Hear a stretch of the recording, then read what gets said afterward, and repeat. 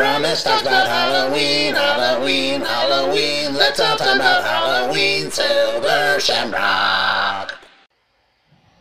Hello, good afternoon. Welcome to movie number 9 for our 31 days of Halloween. Today's film is called Jack Goes Home, starring Rory Culkin and Lin Shaye. And first film, gonna kind of freeball this one. It was hard to write about.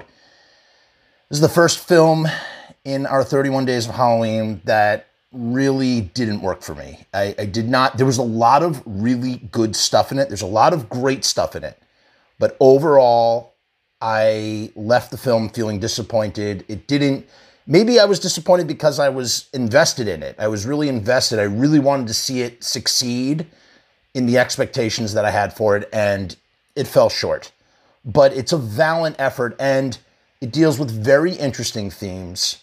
And there's a lot of great sort of script story stuff.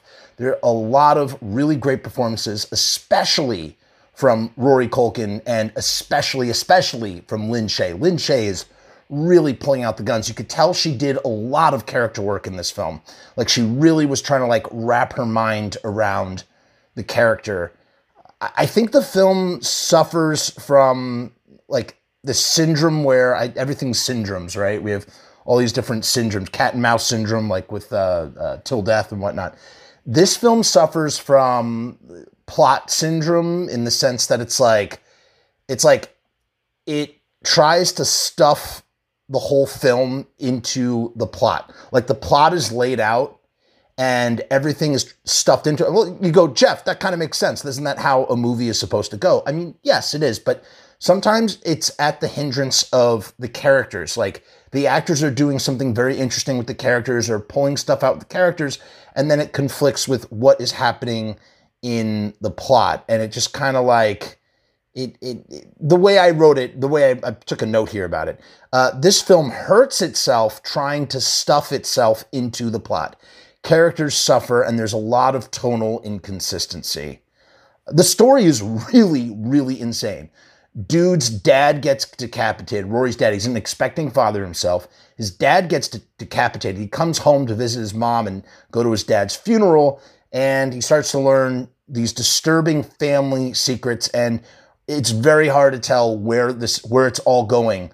But there's a sense of foreboding dread that's really, sort of being, channeled by Lin Shaye mainly. She's just making you feel so uncomfortable with everything that she's doing in certain scenes.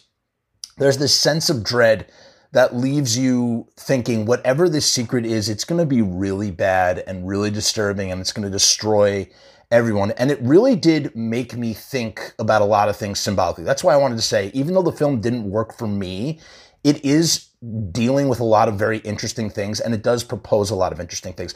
For instance, there's, the secret is in the attic, and I really love the thematic symbolism of what the attic represents, especially in this film. The attic is a place for forgotten things. They are usually forgotten for certain reasons, and despite how they may make us feel unconsciously at certain times, the day-to-day with those things in the attic is tolerable enough, and it's best not to go up there and sort through all of these forgotten things. You know what I mean? It's like ripping open scar tissue. It can be visceral and it can brutalize you unnecessarily. I wrote here, being in an attic, using this metaphor, kicking up dust in the attic, it triggers allergies and causes us to sneeze over and over. It is involuntary, and we have to do it even if we don't want to. It is a physical reaction. The key word being reaction. By shaking up all this stuff, you are creating a reaction within yourself or within the self of the character. And that is definitely what's happening here. He finds out that he has a dead twin brother named Andy, who he's going to name his son after, by the way. His son dies. There's a miscarriage. See, there's a lot of really big sort of plot character moments that are just, they're expressed or they happen and then they're forgotten. So you're starting to think, okay, is there a Jacob's Ladder thing going on? Is this like psychological thriller, like all in his head and he's delusional? Like why, like it just seems, because if not, then it feels like The Room, because that's literally what The Room does. And The Room in and of itself is, you could kind of elevate The Room in that kind of way. The two big things happen. There is, pedo essay stuff, and there's the murder of his twin brother. So I was getting like a lot of Changeling vibes there, which I thought was good. Again, the idea, the kernel, the seed, the framing device is not the right word. The idea for this film is, I think, really stupendous. I just felt like there were certain things in the execution that just did not work for me as a moviegoer. Again, I feel really bad even sort of knocking this film, even in the way that I'm knocking it. It's really hard to make a film. Congratulations to the filmmaker for making a film. It's not easy to do. You could tell this was a passion project, that a lot of effort went into it, truly. And so I tip my hat. Again, great performances, especially Lin Shaye. Lin Shaye. She's really great in this. But it just, you know what? I think if you're a screenwriter, you should watch this film, because again, it's a great sort of way to like see how you have something that might be really interesting, but maybe you need to think about how you're going to execute it or frame it in the right kind of way. I wrote here, Lin Shaye is unnerving as the mother. Her propensity for volatility is hard to watch. It is an incredible performance from an actor really putting work into the character.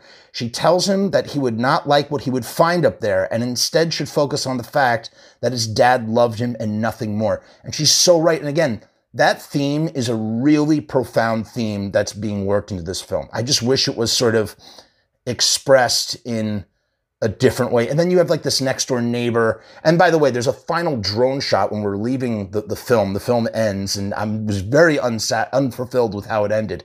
But we see that there's no neighbors next door. So it's like, was this a continuity error, or is it meant to be like, oh, it was all in his mind in the beginning, in the first place? Because, there's this next door neighbor and he's doing coke with them, and, the guy has a crush on him, the 19-year-old kid, but they look the same age, so it doesn't really, like, the casting was a little off there. All in all, I do recommend seeing this film. I would check it out, even though I found it frustrating, and ultimately I felt that it was definitely worth a watch, and so definitely check it out. We'll see you tomorrow with another film. Peace.